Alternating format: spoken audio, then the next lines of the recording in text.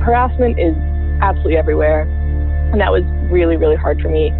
There's a lot of really powerful people in politics, and there's a lot of really powerless people, and a lot of people who want to work in politics. And the field of electoral campaign workers is really, really small, so you just deal with a lot of stuff, and there's no centralized HR. So harassers just continue from campaign to campaign. In fact, they climb the ladder because they're almost always white men. So sexual harassment is in the top 3 of issues that people have on campaigns. This is Surviving Elections, a mini-series on Healing Justice podcast. I'm your host, Kate Werning, and we're focusing on the 2018 midterm elections and the intersections of electoral politics, social movements, and well-being and sustainability all month long. Today, we are talking about worker power. Campaign Workers Guild, or CWG, is a national independent labor union representing non-management workers on electoral and issue-based campaigns. Vice President Meg Riley joins us to talk about why transforming the working conditions of political campaigns is necessary, how building worker power impacts strategy and what's possible, and gives us a play-by-play of where to start if you want to unionize your workplace. I didn't want to do this episode alone because the experience of unionization is one of moving together, and that is just what we did on the Cynthia Nixon campaign here in New York when we unionized our campaign workforce. Shout out to all the incredible organizers, collective bargaining team members, and stewards who drove that process as a team. So to talk about it here, I called up my friend and fellow organizer, Shaniqua Charles, to help me out. Here's our conversation. Good morning, Shaniqua. Good morning, Kate. How are you? I'm doing well, thank you. I'm feeling particularly grateful this morning that we met working on Cynthia Nixon's campaign. And, we're talking on the phone even though we're both in New York City because I'm here in central Brooklyn. And where are you this morning? So I'm in the Bronx this morning. The boogie down. And you really did incredible organizing up there during our campaign with big canvases and Black women leadership, and really did just an awesome job. Yes. So thank you for that. The working on the Cynthia Nixon campaign as an organizer, as a grassroots issue-based organizer was revealing about a lot of different truths about, our people and marginalized folks, and how when the spirit of something that swells from the ground up can move people, just really made it impactful to be able to work on. So I'm grateful for that experience, totally. And so we went through together this experience of unionizing, which is what today's episode is all about. Mm-hmm. I had never been a member of a union or certainly been part of the initiation of a union before. Had you? Well, no, not the initiation. I have been a member of 1199 union when I worked for Albert Einstein College of Medicine some years back. So. Mm-hmm. And so we went through this process together. It took about a month from top to bottom to get things in place, to win our contract.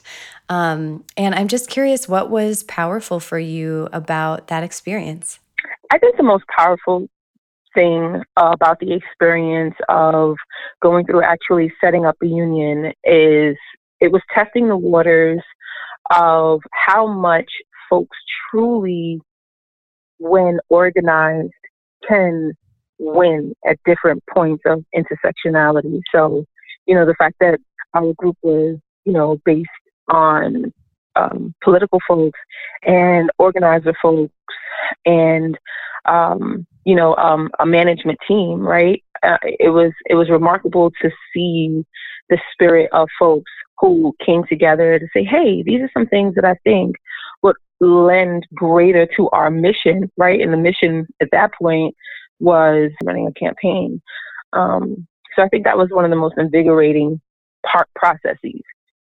being able to see that, and whether there were pitfalls or challenges, like nothing operates without a challenge. And so going through that process, I think it was eye-opening and it was rewarding, and obviously gave me tools.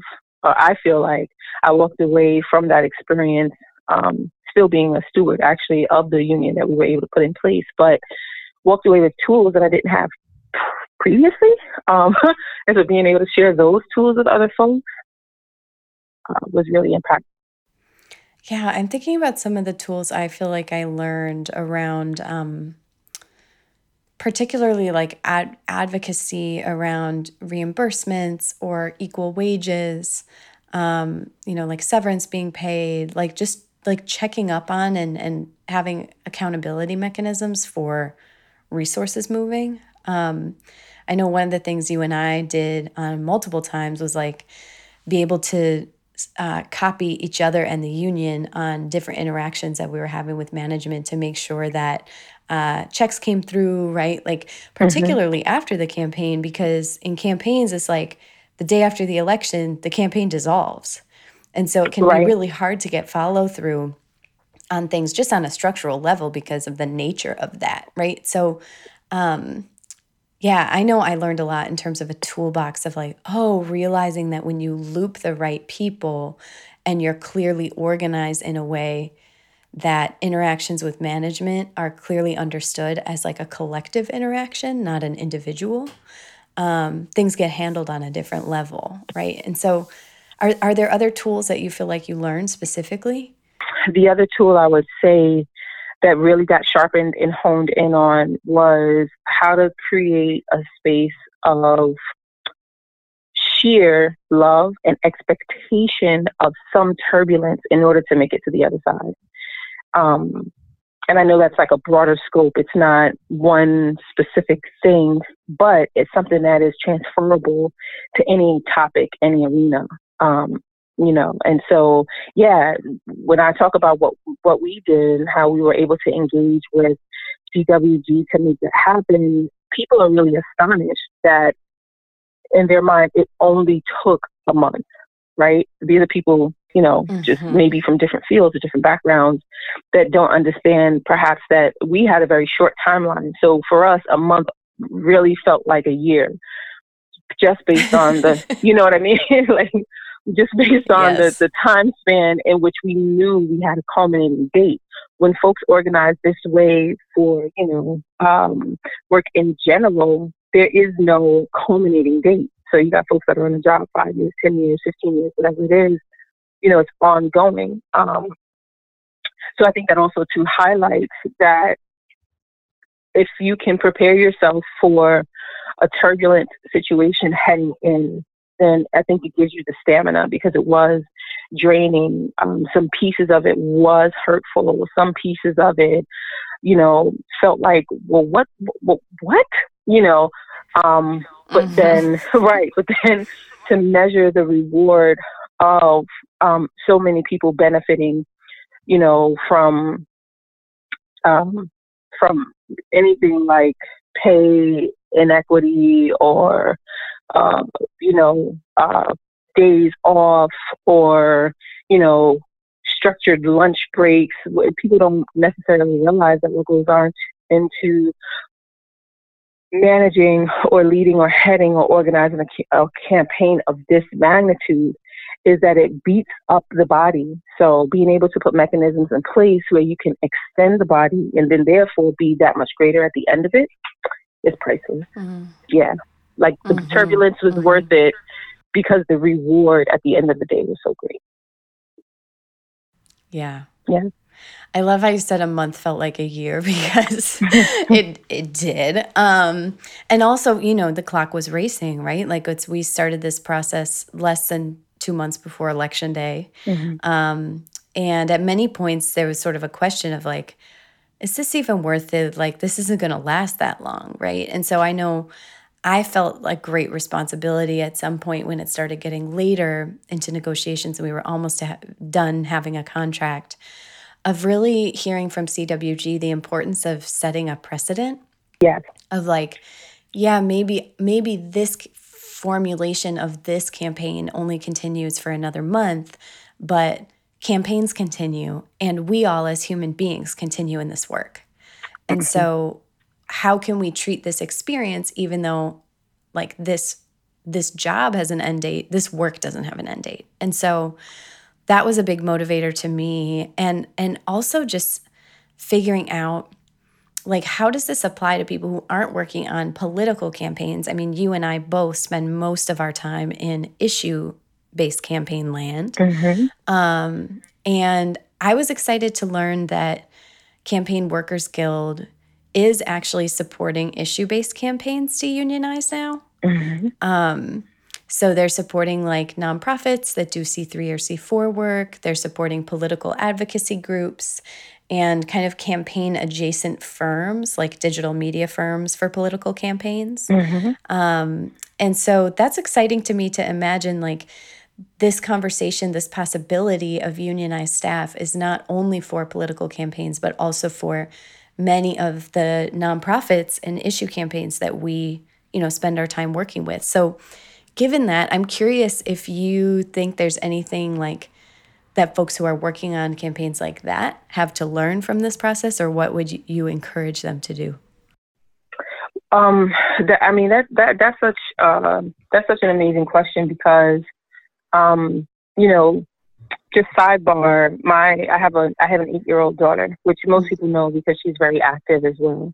And so when I introduce her, I often say my 8-year-old, 32-year-old, and not in like, a sassy, fresh way, but in a way that highlights the fact that being able to put into her notions that will serve her grandchildren as a mother, right?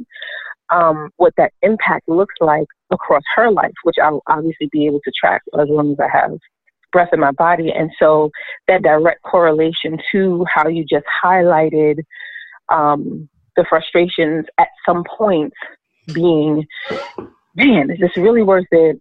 But knowing intrinsically that, hell yeah, it's really worth it, because if we are who we say we are, our duty is to put as many tools in that toolkit for future campaign workers, for future organizations that, need to have their workers and their staff, protected and uplifted, right? I know I've said the word protected like once or twice during this conversation, but I don't want that to lend itself to the connotation of something being negative. Just the same way we put on a coat when we go out in the cold, it's a layer of protection.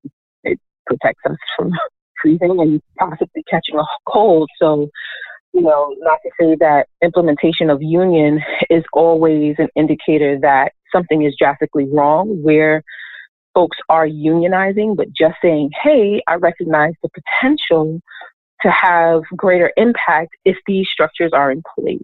And so much like pouring into this 8-year-old kid of mine, I felt the same level of responsibility with making sure and seeing it through to fruition that our union was in place and that people were getting the supports that they needed to actually do the job to the best of their ability and have semblance of, a self-caring life in addition to that. So, yeah. I like the jacket and the cold analogy, because one thing that we won that is a core tenet of all of Campaign Workers Guild's contracts is a clear process and protection around sexual harassment and harassment in general, like a clear grievance procedure. And we actually, luckily, were able to move forward in a way that we never had to use those things. Right. But of course, every organization should have a policy around grievances and reporting sexual harassment, right? So some of those wins are things that you want to have in place because you care about justice and support and righting what's wrong before something like that happens. And that's part of why this feels really important to me too. Yeah, and it also serves as a deterrent for those things to happen as well. It removes a layer of vulnerability for folks who are like just straightforward, just trying to do their job and exist in the world at the same time. So That's right. Yeah, very important. Yeah.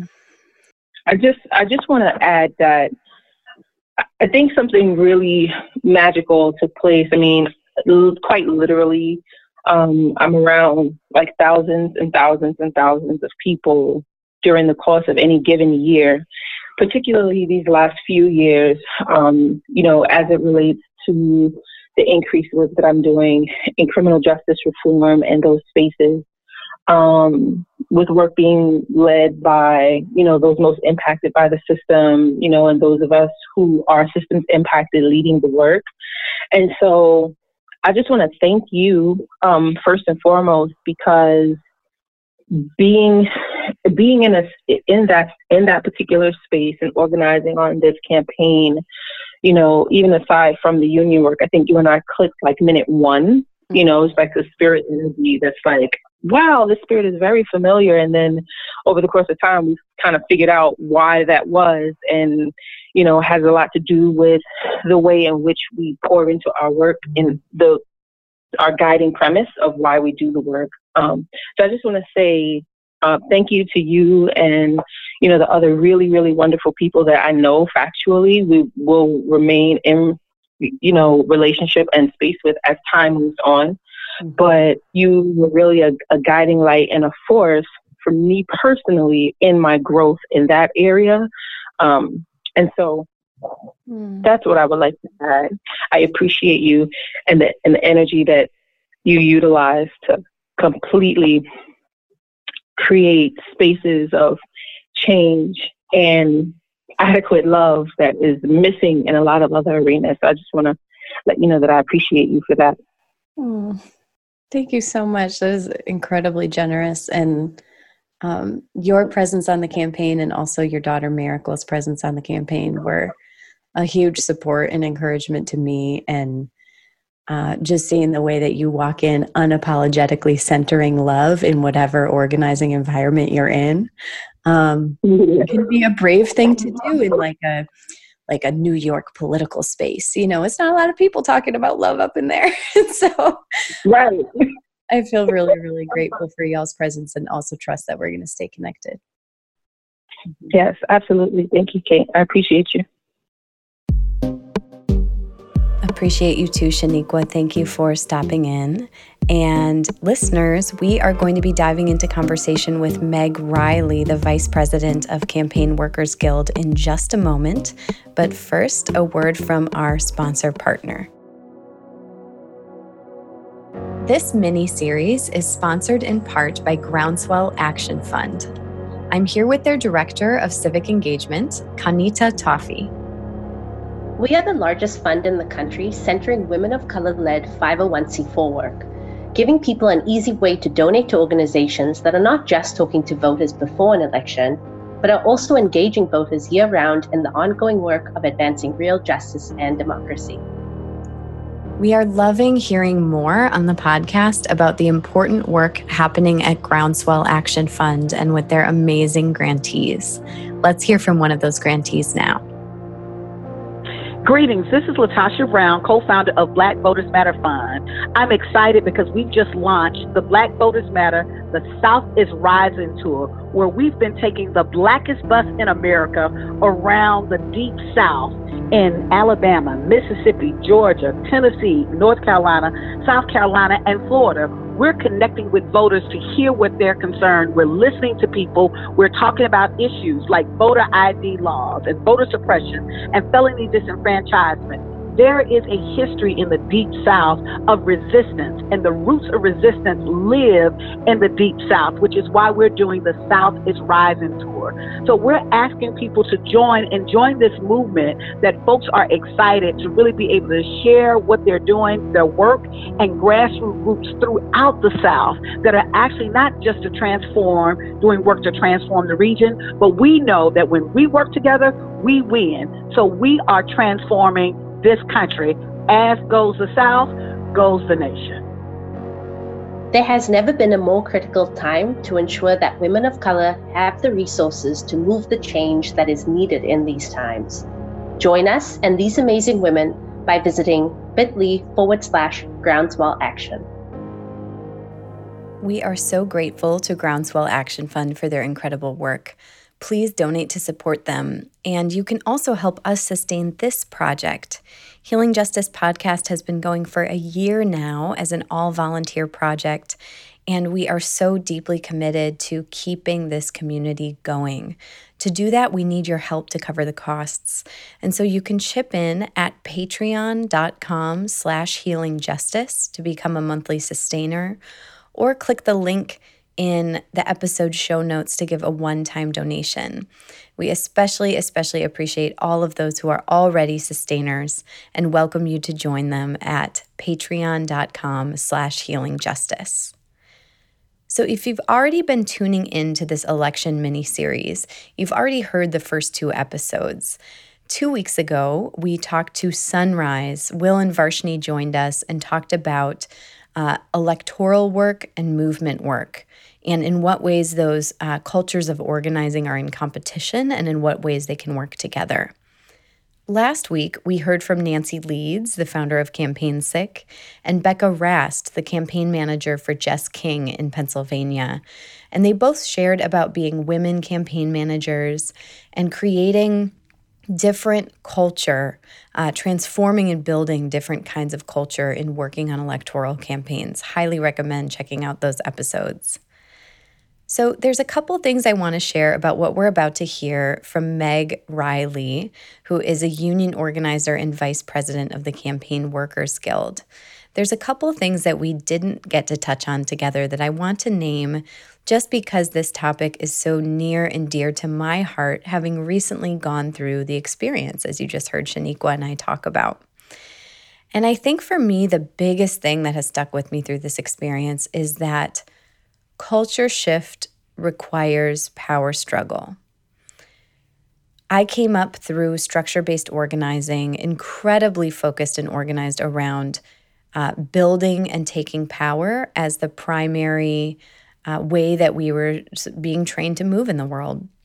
And I organized in that tradition for like 5 or 6 years and developed some really deep habits, and have been working for the past 5 years in healing modalities to undo some of those habits, right? And to learn about new and different ways of organizing. And oftentimes when we have conversations about healing or about creating supportive culture in our movements, there's a way in which that feels very far from the real, tangible fight and struggle for power that we're carrying out in the public sphere. And I think for me, having an experience of unionizing and being a member of a union was sort of this meeting of both culture change and enforcement of culture, meeting the struggle for power, and how the cultures that we're building in our workplaces, in our organizations, in our movements are not able to survive and be resilient unless we have the means to enforce our values when they're threatened. And they will be threatened, of course. I love how Shaniqua talked about we expect that there will be turbulence, right? Of course there will be turbulence and there will be conflict. And so what are the ways in which we can be building power in a healthy way to be able to enforce our values when that conflict comes? And so I'm hoping that the rest of this conversation can be useful to you, even if you don't work on a political campaign, and even if you don't work in a nonprofit environment. There's a very kind of literal and direct translation to nonprofit culture. Anytime that we're talking about politics, you can probably sub in the word nonprofit in this conversation. But also I know many folks who are listening are service providers and teachers, and many might already be members of unions. And so there might be interesting things here that you can use to apply to that experience, right? And there's also a couple myths that I want to name before we dive in to do a little bit of active myth busting, because there are a lot of very sneaky, very right-wing misconceptions that I saw in our experience starting to rear their heads from people that we were talking to and even from people within the union, right, as we were negotiating. Some really common myths and intentionally misinformed beliefs about our right to organize. So the first thing I want to name is that undocumented people have a right to unionize. Undocumented folks can be members of a union and can be protected by unions. And so don't believe anybody who tells you that if you're undocumented, you can't be part of the union. The second one is, if you're interested in unionizing your workplace, make sure that you connect with a union to talk through your steps before you begin so that you can set up proper protections and work with some clear steps. There is a way to start in the wrong way. And so make sure that you connect with folks who specifically support people through this process. If you work at a nonprofit that does campaign work, or you work on a political campaign, Campaign Workers Guild is a great one to reach out to. But there are many unions that would be willing to work with you or point you in the right direction at the beginning. So make sure you get that support before you begin. Also, management will use tactics like non-disclosure agreements to try to intimidate you, but working conditions can never be covered in a non-disclosure agreement. So even if you have made a legal commitment to not disclose certain things about your workplace, right? This is super common on campaigns. That's not the same thing as it being illegal for you to disclose your personal experience of your working conditions. And so know that you can't be fully silenced in that way. And then finally, just don't be surprised that people will get quiet about this experience because they are afraid of the reputation of organizing their workplace jeopardizing their careers. That has happened with some of my friends from the campaign that I just worked on, and it's okay. But for those who feel in a position to be able to take some risk, I think it is so important that we keep speaking up and we keep going. If we don't speak up about our experience, then our experience can't help other people, and nothing changes. And I personally dream of a world where having had a role in ensuring workers' rights in your workplace is seen as a qualification and an asset for a future job and not a liability. And so for those, many folks who have been organizing around working conditions in whatever place you work, the more that we can talk to one another and build solidarity, the stronger this movement will be, and we will raise the standard of ending worker exploitation, particularly in the progressive arena. So I invite you to join me, and as is possible for your life, take those risks as well. So here we go, y'all, with plenty of introduction. We're talking to Meg Riley, again, the Vice President of Campaign Workers Guild by 24/7 time, and also a union organizer for her day job. And Meg is going to tell you a lot more about CWG and the process, so let's dive right in. Here's our conversation. Hey, Meg, thanks for joining me. Thanks for having me. So glad that you're here, and wondering if you can share a little bit with folks about your role at CWG and what the Campaign Workers Guild is. Sure. So we are a relatively new independent national union for campaign workers. We launched in February of this year, of 2018. And I'm the vice president, so we have an elected board that's elected by dues-paying membership, and I'm the vice president of that. So what that entails is a variety of things. I mean, we are a new union, so that's everything from bargaining contracts to organizing coordinated campaigns to deciding what our logo should look like. And is it true that everybody, until just recently you hired your first staff, everyone involved has been volunteer? Yes, and our first staff is part-time, so it does add some capacity, but the vast majority is all volunteer work. And it's a lot of volunteer work, which is great, but all hands on deck, definitely. Building a union from scratch with no support from an international union, like a big one, is a big task. There's a lot to do. Yeah. I mean, I was super impressed. Like you all just supported us at the Cynthia Nixon campaign through a fairly turbo but very arduous collective bargaining process. Mm-hmm. And I could not believe the level of support from CWG as a whole. Shout out to Ihab and Renee, who supported us specifically. Like the number of hours per week that they put into advocating alongside us, and the fact that they're volunteers is so impactful to me. Yeah. Yeah. Y'all must really want something here. to be we working really that want hard. something. And I mean, that's the way that unions should be and originally were, is it's the workers themselves, like in their spare time, organizing for their own work sites, for their own jobs or their own colleagues. The idea of having paid staff isn't a necessary part of how a union works. A union doesn't have to have paid staff. So it's like a real grassroots, authentic way to have the vast majority done by the workers themselves.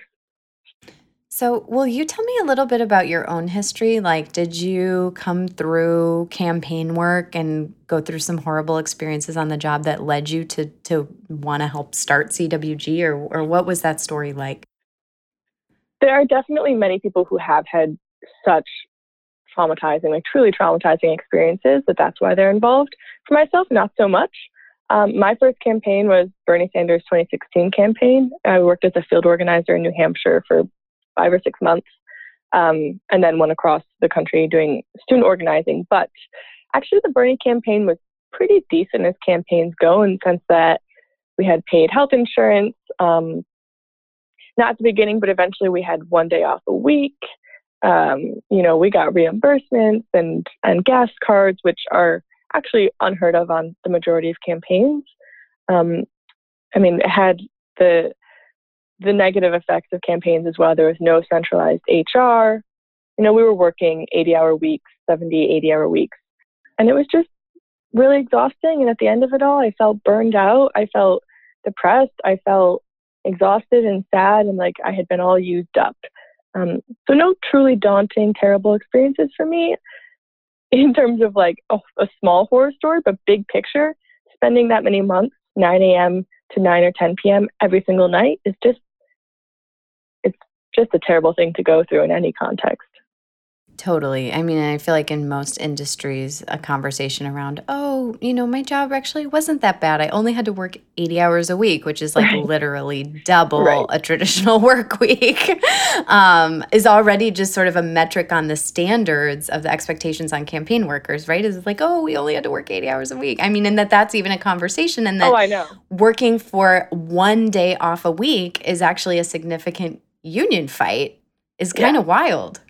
It's still not like a win, but even now, when I look back, I have that little bit of gratitude and apologetic, right? I'm a little apologetic. I'm like, well, we did have 1 day off a week. Like, it's so hard to break this cultural idea. And I remember that I was so confused that everyone there was just that there were going to be no days off.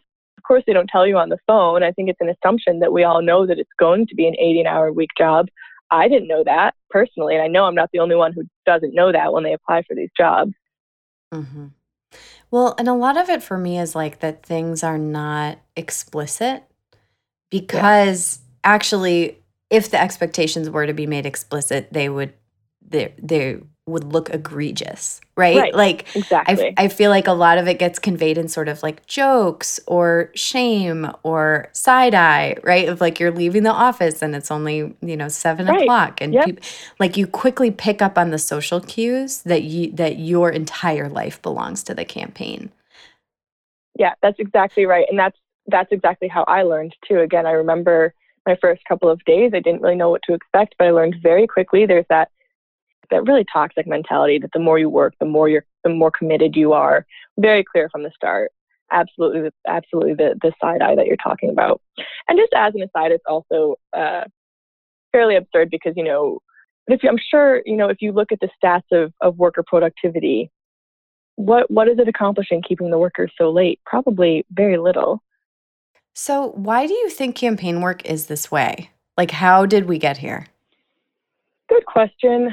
There's definitely a mentality of urgency, right? That's a huge thing, is that means to an end, which I despise in any context, but people definitely see it as a means to an end. And they think if we can elect someone who votes, if we can elect someone who's going to vote no on Kavanaugh, right? The impact of having that no vote outweighs having workers working 80 hours a week for less than minimum wage. And so I think it's that nasty means to an end mentality, which I guess you can debate back and forth. I personally think that if your end is achieved by terrible means, then we probably shouldn't be at the end in the first place. I mean, it kind of spoils the end, doesn't it?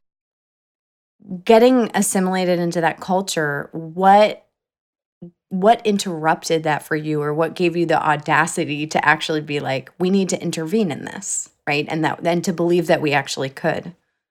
Part of me being involved in wanting campaigns to be union is that if someone were unionized in 2020, a presidential campaign, I would probably take that job. I would be really excited by that prospect. But until there's that option, I don't know that I can put myself through that again. Yeah. And so then what was the process of getting together with other folks? I mean, you mentioned that CWG is not affiliated with any other international unions, even that decision-making process. Like, how does one start a union? Literally got an email from a former colleague on Bernie. She just emailed me and two other former coworkers on Bernie. She just sent an email saying like, hey, do you all want to talk about what a campaign union would look like? And we all said, hell yeah. And so we started setting up conference calls. And so for the first 6 months of CWG, and this was before we officially launched or before anything was official, we would just have a conference call every week talking about what it would look like. And so we started with a letter, and that took us like 6 months to get to that point, getting to an open letter that had essentially what our values are and what our beliefs were. And we circulated that letter very quietly for months and months and months to people that we trusted in our network, saying, would you sign on to this? We're not going public yet. We want to be able to release it once we have obviously quite a few people.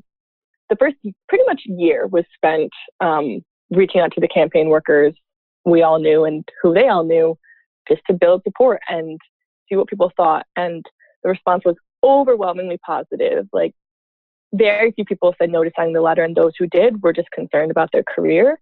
It was actually really remarkable, and it definitely made us feel like we were on the right path. Cool. And so I'm curious, just to sort of set the stage for what we're fighting for. I know that you already mentioned some of the conditions that you experienced, like super long hours, not having access to days off. What are some of the other things now that you've worked with a bunch of different campaigns and in talking to people through circulating that letter? Mm-hmm. What are some of the sort of worker issues that have consistently come up, or some of the more egregious things that you've heard about? Harassment is a huge one. I mean, again, there's this toxic mentality of means to an end. Like, if I had creepy volunteers on the campaign, I would essentially, the mentality is like, yeah, but you need the shifts, right? Or like, your numbers are so high as you need to sign up so many canvas shifts this weekend. And so, and sometimes that's explicit, sometimes it isn't. But either way, the idea is that can you really risk like telling a volunteer no, or shifting turf or something? And the answer is unfortunately not. So harassment is absolutely everywhere. And that was really, really hard for me. I left in April, and like 6 months later, I was still getting messages from old volunteers. I had one who was 68 Facebook message me that when we worked together on the campaign, I reminded him of his daughter, and he was sexually attracted to me. And I had another super volunteer messaging me, asking me to date him, and he'd only volunteered because he wanted to date. You know, and this is not unique to just me. It's just like, it's an ongoing icky cultural thing that there's these weird dynamics with volunteers. And again, that's not just me. So that can really put you off from going back into a situation where you're essentially in this like customer service role to volunteers, where the customer is always right and you have to meet your quota. Tough thing for a lot of people. And then sexual harassment. There's a lot of really powerful people in politics, really, really powerful people. And there's a lot of really powerless people, and a lot of people who want to work in politics and, realize that the field of electoral campaign workers is really, really small, because very few people can put themselves through that for a variety of reasons. And so you just deal with a lot of stuff. And like I said, there's no centralized HR. There's no one to report anything to, even if you did feel up to reporting, which is rare in and of itself. And so harassers just continue from campaign to campaign. In fact, they climb the ladder because they're almost always white men, right? And so they climb and they climb, and they end up being field director here, or so on. So sexual harassment is probably the one we hear. It's in the top 3 of issues that people have on campaigns. So that's a big one. On top of that is compensation. So vast majority of campaign workers are definitely underpaid, especially when you factor in hours. So they're paid on a monthly basis, on a salary basis, which I'm sure we both know and your listeners know is not as great as it seems, actually. It seems like societally we've built up this idea that salaried is preferable to hourly for a lot of classism reasons. What it really means is that your worker can just work you as many hours, or your boss can work you as many hours as they want and pay you the same amount. So when you factor it in, most campaign workers earn less than minimum wage. And these are people who often are like driving literally hundreds of miles a week in their turf and not getting any reimbursement, like not even compensation for it, but just reimbursement just for the gas that they're using. And you should never pay to work. You should never have to pay to work. So reimbursements is a huge one. And then lack of health insurance, which is changing somewhat, I think, since 2016 and the discussions around Medicare for All and so on. It's definitely changing somewhat, but it is still very common to not have any health insurance on campaigns. There's this icky assumption that everyone is under 26 and therefore on their parents' health insurance, which has so much included in that strange assumption. I still hear that at the bargaining table all the time with CWG work, that people are on their parents' health insurance, which, what does that say about the parents? Okay, that they're gainfully employed at like generally an employer that can provide health insurance. Okay, what does that say about the, like who you're hiring and who you're looking at and who can afford to do this work and where you're putting your resources as the campaign manager into big ad buys instead of the very basic health insurance for your workers. So that's kind of, there's so much I could say about the crummy conditions, but those are a couple of the really, really big ones. I think it's so important for us to just hear these be named because, like you were saying with, showing up and getting assimilated into the assumptions that exist within dominant campaign culture, like, I think it's also a really critical thing to interrupt those things as assumed necessities or assumed realities, right? Because those conditions are totally all choices. And I think because they're such common choices across the campaign world, folks start to say things like, this is how it is. Yep. Folks start to say things like when you start on a campaign, like the first day that you start, somebody says, oh yeah, I've been, really taking good care of myself and I'm really determined to eat well, during this campaign. And somebody else jokes about how like, oh, that's going to be totally impossible. You can kiss that goodbye. Yep. Right? Like that's sort of like, and you talk about camaraderie and the camaraderie can be awesome, but like what would it look like for the camaraderie, which we actually developed through our union fight, right? To be about something other than suffering, like common suffering as camaraderie. Yep.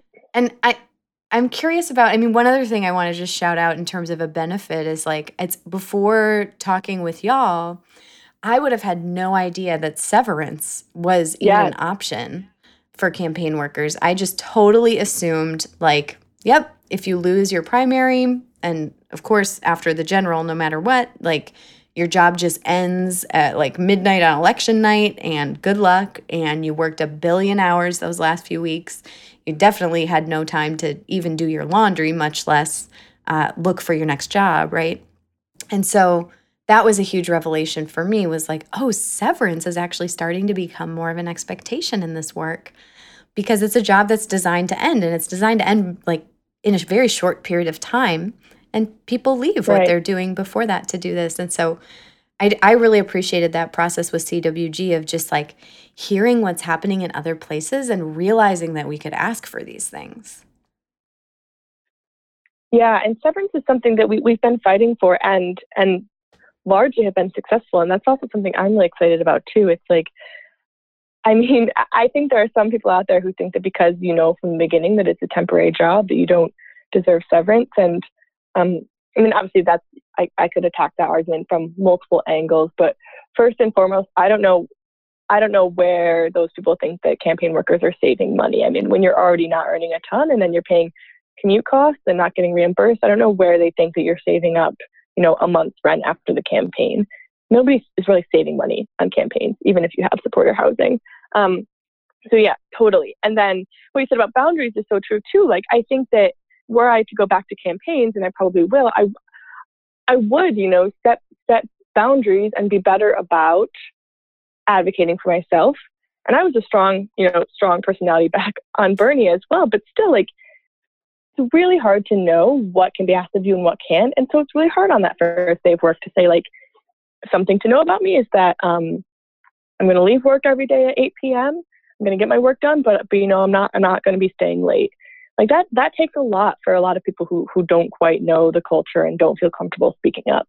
So I think the beauty of a union is that standard is set and that people are saying it with you and for you instead of you just feeling alone and scared trying to advocate for yourself as a single person. Yeah, it takes the exposure risk down to move together. And I just want to flag too, like, I think a huge perpetuation of unrealistic at best, ultimately exploitative expectations on the job is the fact that when people get acculturated into that environment, then, like, actually a conversation we had with someone in our bargaining team on the Cynthia campaign was someone who kept saying, like, well, some of these things that we're fighting for, this is how it is, right? Like, and so we get older in this work and then we say, well, I had to go through that too. So, like, why do y'all think this should be easier? Like, I had to, like, claw my way up, right? And so this thing can happen where there's a logic that experienced folks who are also miserable and suffering are sort of like justifying the suffering because they had to go through it. And so a lot of the work we actually had to do was to talk to each other about, like, wouldn't you like that to be different? And to just open up a little bit of space of possibility around that. And so there's all these different ways that, like, the clinging to the thing that isn't working happens in different ways for different people. It is deeper than just, bosses perpetuating it. It's internalized too. So let's talk about what the bargaining process looks like, because I know for me, this campaign was the first time I've ever been a member of a union, much less being active in the moment of becoming a unionized workplace and the leadership and process that takes. And so can we just walk through, like, an abbreviated version of, hey, I'm in a work environment that is not working for us. I know I have a couple of friends and coworkers here that agree with me. What do I do now? Okay. You're in that work environment. You've, like, over drinks or whatever, said to your coworkers, this totally sucks. We should be getting health insurance. Should we maybe unionize? You might not even have said the word unionized yet, but there's, like, something there. If you are a campaign worker or anywhere, like, related to campaigns, we have a couple of firms. You can reach out to campaignworkersguild.org. If you're in a different work site, I want to shout out, I'm sure not all of your listeners are campaign workers, obviously. And so in other work sites, like international unions, like, you find your local SEIU or steelworkers, or usually the AFL-CIO is a great place to start because they know all of those organizations. And you talk to them about what it would look like. So just in case anyone is listening who wants to unionize, like, their print shop or whatever it may be. Which would be the printers union, by the way. So that's an easy one. So you reach out, and the first step is to do essentially signing cards, which a lot of us have heard about. You sign a card that says that you are interested in forming a union. You have to get a majority of your coworkers to sign those cards. And so that in and of itself can be a process, especially depending on the size. And not only the size, but the geographic makeup of the union. For us, we have digital cards, and a lot of unions do these days. And so it's as simple as sending around a form. But that card is showing that you are expressing interest in being a member of a union in your workplace. Once you get to a majority of those cards, and most unions ask for a supermajority in case people quit in the meantime or so on, it's just change their minds, which unfortunately does sometimes happen. You get to a majority, you essentially present that stack of cards to management, whether that's virtually or literally, with some type of letter demanding recognition, demanding that they recognize you, the workers, as a bargaining unit. This can go one of two ways. One way, management looks and they count the cards and they say, yeah, this is clearly over 50%. This is legit. Okay, we are voluntarily recognizing you as a bargaining unit. In that case, go to the bargaining table. We can get there in a second. What happens the vast majority of the time in the private sector is that management says, those signatures are fake, or you counted wrong, or whatever. They don't even really have to have that good of a reason, and they can push it to go to an election, which can be a lengthy process, and there's a lot of union busting that can go on in the meantime. And then the workers in that worksite would vote eventually whether or not they wanted to join the union. If that vote passes, then they're recognized as well. With campaign work, we are doing the former, voluntary recognition, which is very rare because bosses don't like doing that. But obviously we are working with Democratic candidates and campaigns and organizations. And so and I don't say that to say that then they necessarily have the right values to voluntarily recognize, but they have the pressure, I think, to voluntarily recognize. And they have the pressure to not, be union busting by trying to put it off and take months and a lot of money and so on, and let people cycle through. If there's high turnover, that can really change the outcome of an election.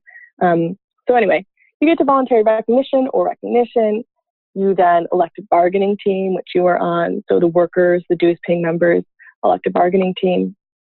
That bargaining team talks to the unit and to a rep so this might be staff at a different union at CWG. It's like myself.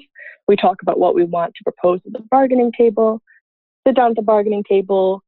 We propose all types of things, and you can speak to this as well. But we say, you know what, every worker should have health insurance, and we all need gas cards, and we all want severance of 2 weeks' pay after the end of an election. Bargaining, you go back and forth with the management team across the table. That can be quick or it can be very long. Yeah, let's talk about that for a second because it can be very long. Yeah. So I want to pause around some of the things that come up in that moment because already the steps that you've described, like getting the card signed, going in, we had an experience of all walking into our campaign manager's office together and asking for recognition. She said yes right away. And we were like, oh, that was really easy. And one thing we didn't understand is that was not the hardest part. We were like, great, everything's like super amenable here, which makes sense because our candidate's platform is incredibly like pro-worker rights, right? And so that's what we expected and we got it. And that was pretty cool, right? And so then you go into the bargaining process. And this is where both in the conversations at the bargaining table, like between the bargaining team and management, but then also the conversations that ripple out because there's a lot of decision-making and ongoing organizing that has to happen within the unit as we start to have to make more decisions together, like not just whether we want to have a union, but real specifics of what we would prioritize, what we would compromise on. People move in and move out, right? Like some people start to say, I don't know if I want to be part of this anymore. What are some of the common like fractures that you see coming up at this point in the process, or some of the common myths that like get in the way? Yeah, so a really common one is about tone. So there are plenty of workers who come in with management is going to try to pull the wool over our eyes, and we should go in aggressive and like really fierce. Which when I'm a worker, I'm that way too. And then there are workers who say like, let's, why are we starting so aggressively? Like, why are we, assuming bad faith? Like, let's go in and be positive. That's a really common one. We also, unfortunately, do see some fracturing around things like pay. It's not super common, but, in any work site, like we talked about earlier, there are sometimes folks who think like, that's way too much for a field organizer to ask to be paid, or I didn't earn that, or that, well, I supervise them and that would only make me earn X percent more than them. That doesn't seem right. So sometimes there's a little bit of that. Not a super common fracturing, but something that we really watch for is geographically too, between rural and city. So often city workers are more represented on the bargaining team.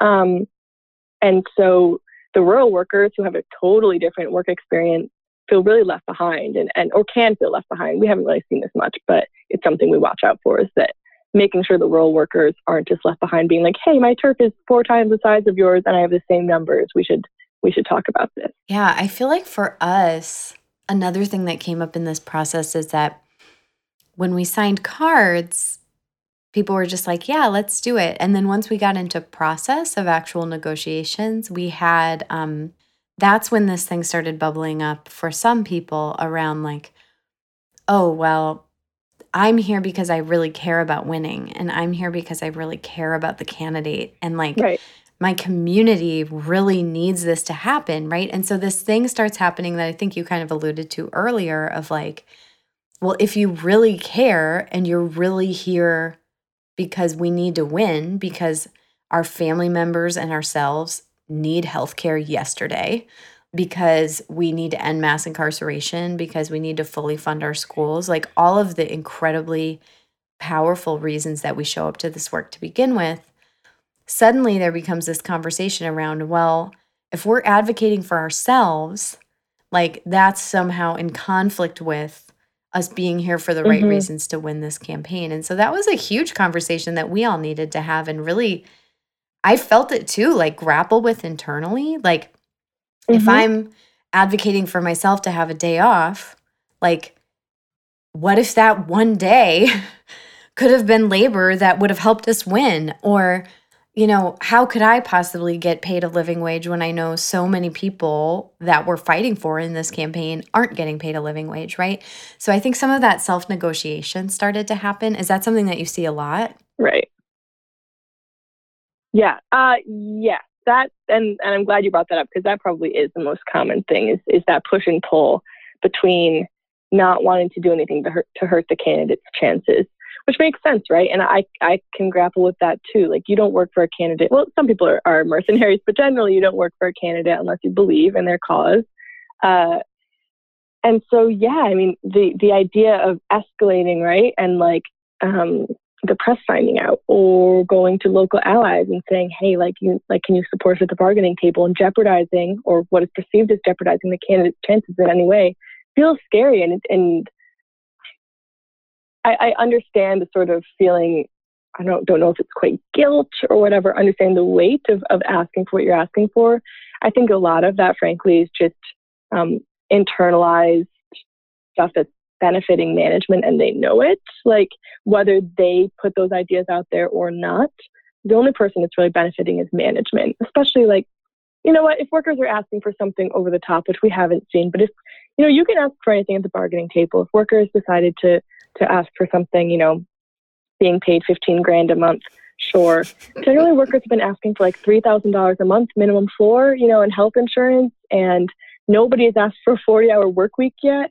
And so I think a lot of that is somewhat unfounded in that I don't think that, and opinions differ here, but I don't think that you need to set yourself on fire to keep others warm.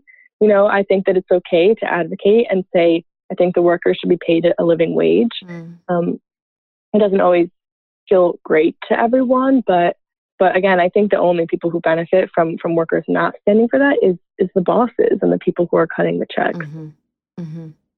Yeah, it's an interesting progression that I think, you know, I felt in myself and saw my coworkers go through like right before my eyes, of at the beginning really negotiating some of that and feeling very conflicted.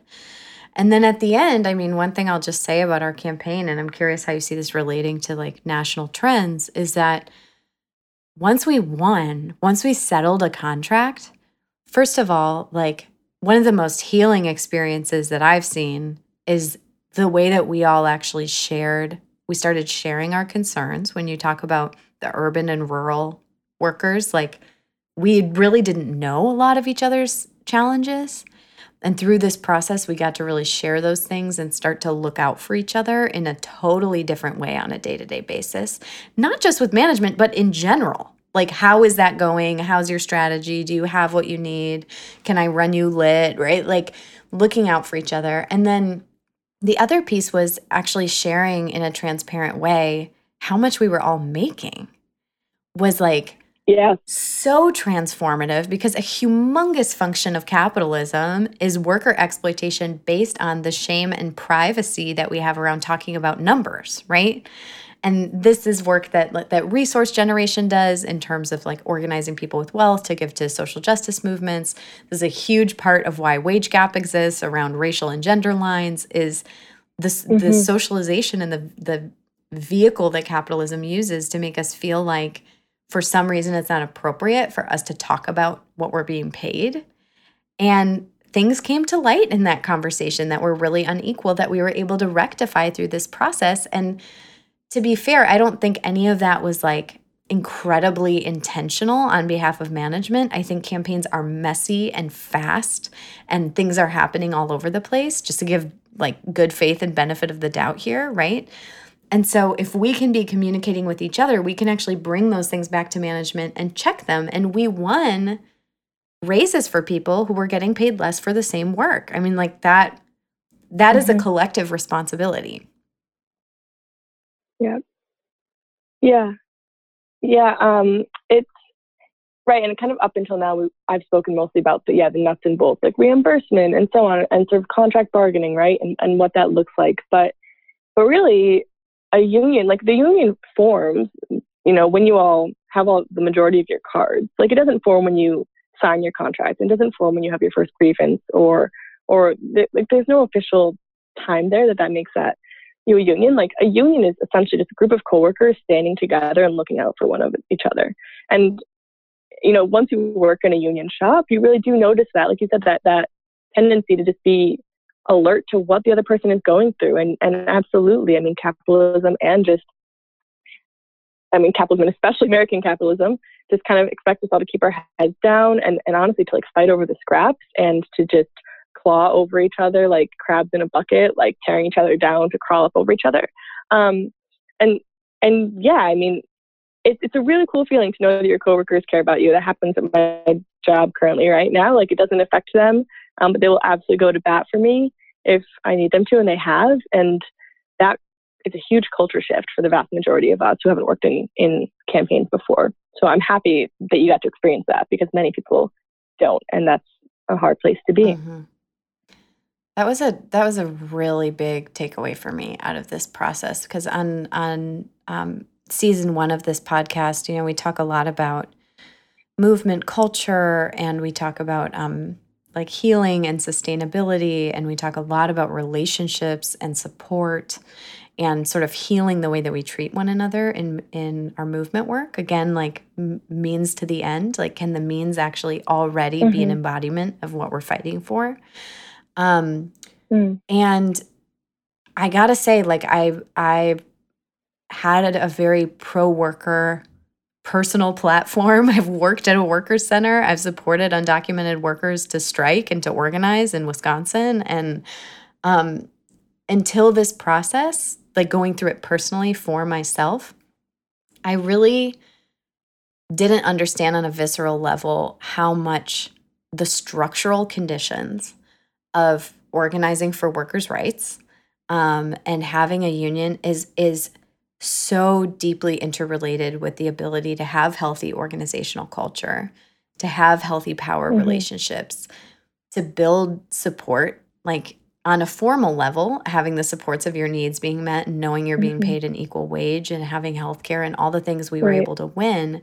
And also on an informal level of building those relationships, of fighting together in such a way where I too, like by the end of this campaign, felt like, wow, I've only been here for 2 months, but I know exactly who in this office would have my back if I was like targeted and fired unfairly, or if something happened in my personal life, right? And so I feel personally really moved by like the sort of weird mashup of a very us versus them, worker versus management, like knockdown, drag out power struggle.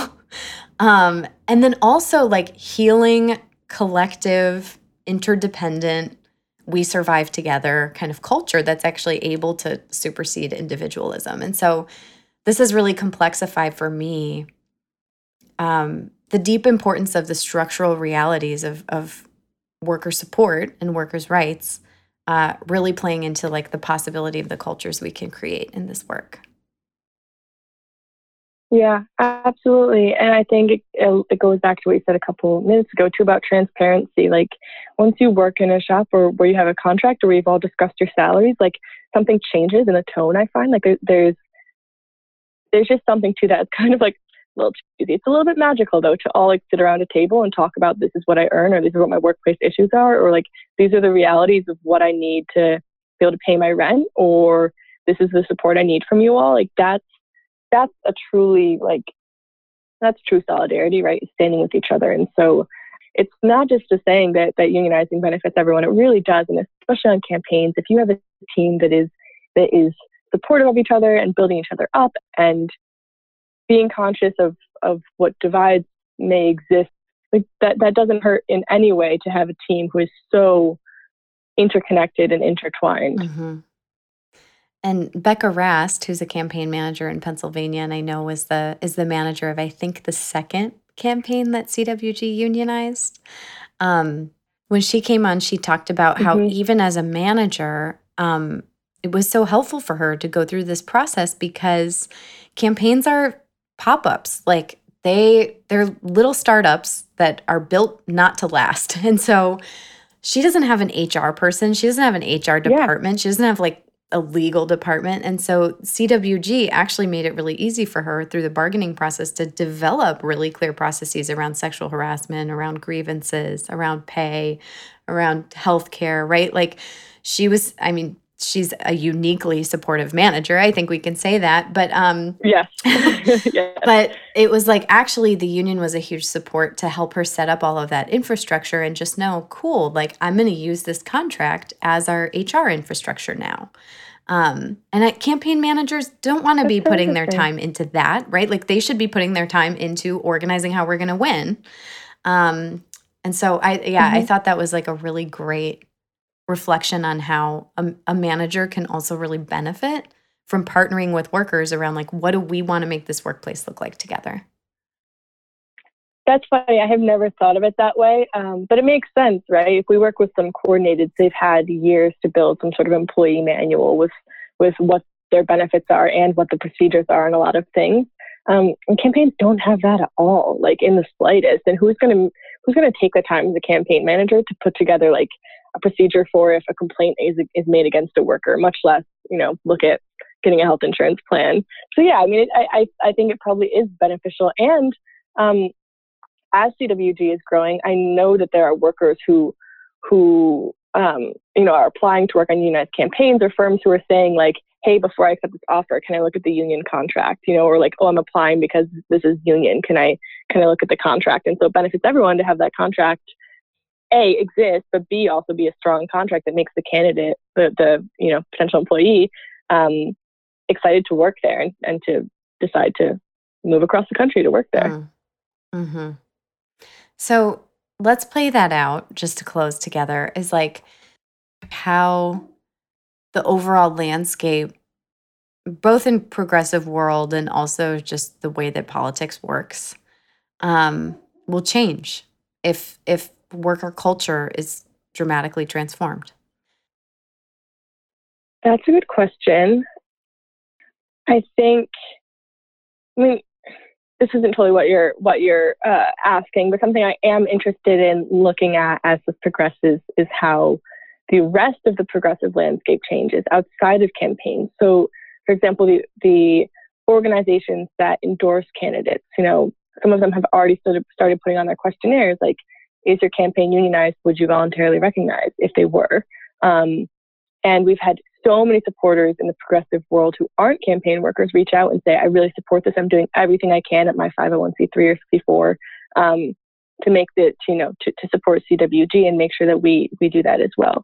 So I'm curious to see what that will look like. We already have a lot of supporters there, but I think that, as we both know, like Democrats court big labor endorsements, and big labor endorsements endorse Democratic candidates and give them money. And so I think that is going to definitely be looked at. I'm excited to see what 2020 looks like in terms of, if big unions endorse candidates who haven't recognized their campaign or have been stalling at the bargaining table or are refusing at the bargaining table to agree to a contract that has, a certain salary floor. That'll be interesting.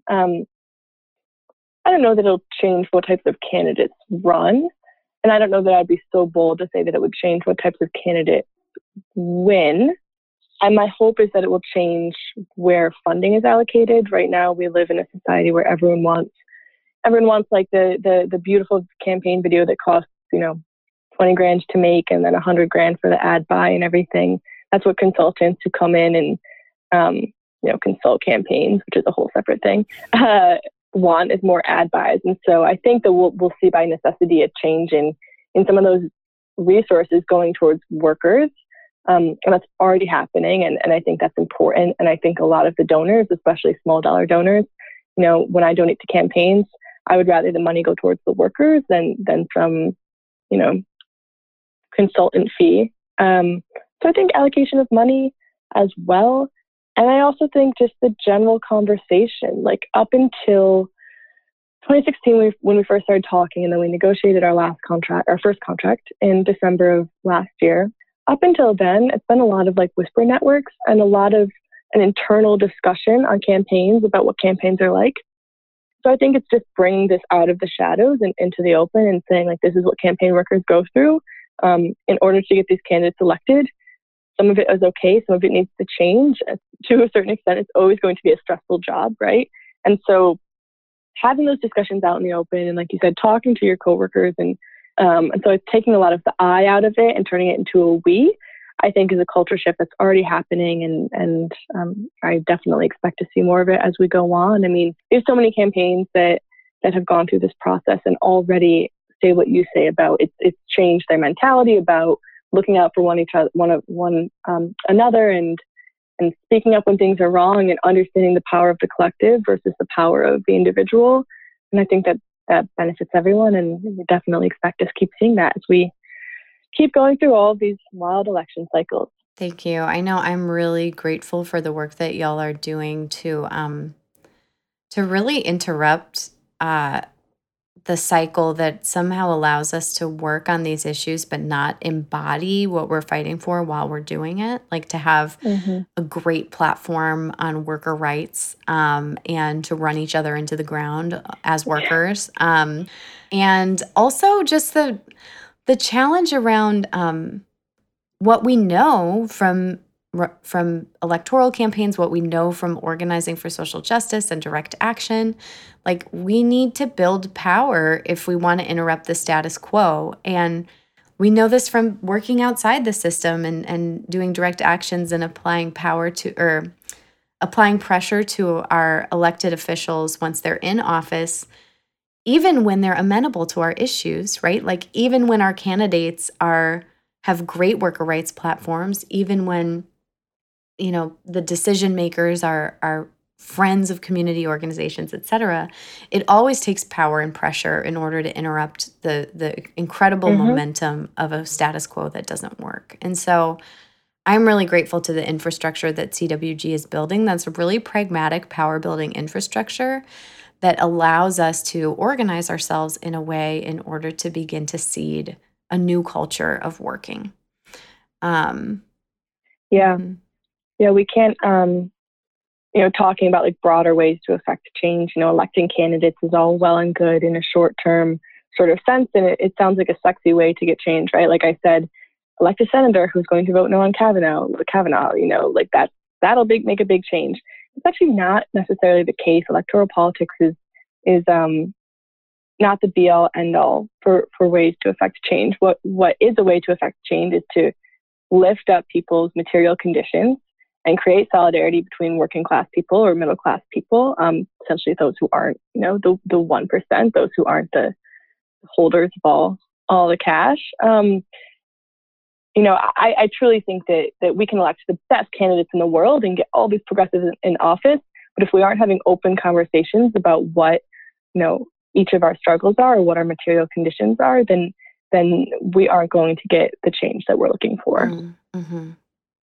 Well, thank you so much, Meg, for your leadership, the incredible work that y'all are doing. I encourage folks, we'll share in the show notes the Campaign Workers Guild website, where you can become an associate member and support that work that is being led by vast majority volunteers and really young people who are really putting your bodies and your labor into the gears of the assumptions of what this work has to look like and challenging us to embody our values in a different way. So thank you. Yeah, well, thank you very much. And definitely if anyone wants to reach out too, just to chat about workplace struggles or unionism in general, we have conversations with people every day. So I'm excited to hear from people, and thanks so much for having me on. Thank you so much to Meg Riley of CWG, and Shaniqua Charles, an organizer here in the Bronx, for joining us today, as well as our sponsor, Groundswell Action Fund, who is resourcing visionary political organizing led by women of color, low-income women, and transgender people across the country. We have 2 more episodes in this series, so there is still time to share it with your friends. Next week, we are hearing from Black women and Black trans women who are candidates, have been candidates, recruit candidates, and they're giving us the tell-all inside of that process. And then the following week, we will be talking to you the day after the election, hearing from incredible leaders like the National Director of the Working Families Party, Maurice Mitchell, movement elder and incredible leader, Barbara Dudley, and a prolific young leader, Alexandra Rojas, who is the Executive Director of Justice Democrats. So they are going to be helping us process all of the feelings that come up the morning after the election. So looking forward to sharing that episode with you on November 7th. Join our email list to stay in touch with us and get election survival tips sent right to your inbox. You can find it at healingjustice.org/elections. This past week, we sent out an email with tips of how to plan for self-care in the sprint.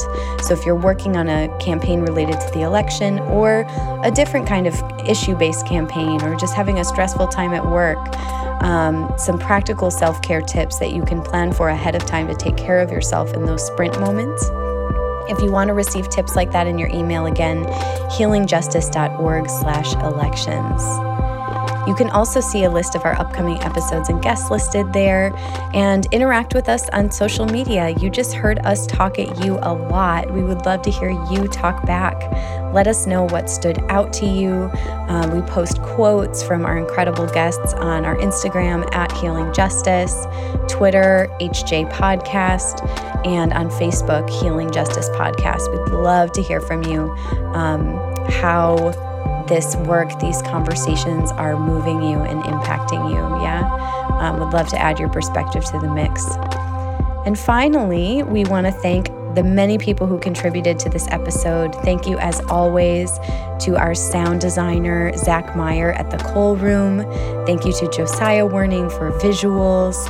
And thank you to Sonia Hansen for your incredible editing, and Park Ballantyne and Guido Girgenti for production support over the whole series. We're sending y'all out today on a song that was written as a unionization song. It is very silly, and we hope you enjoy it, because power struggle, although it can be intense, can also be really fun. Hear you next week, y'all.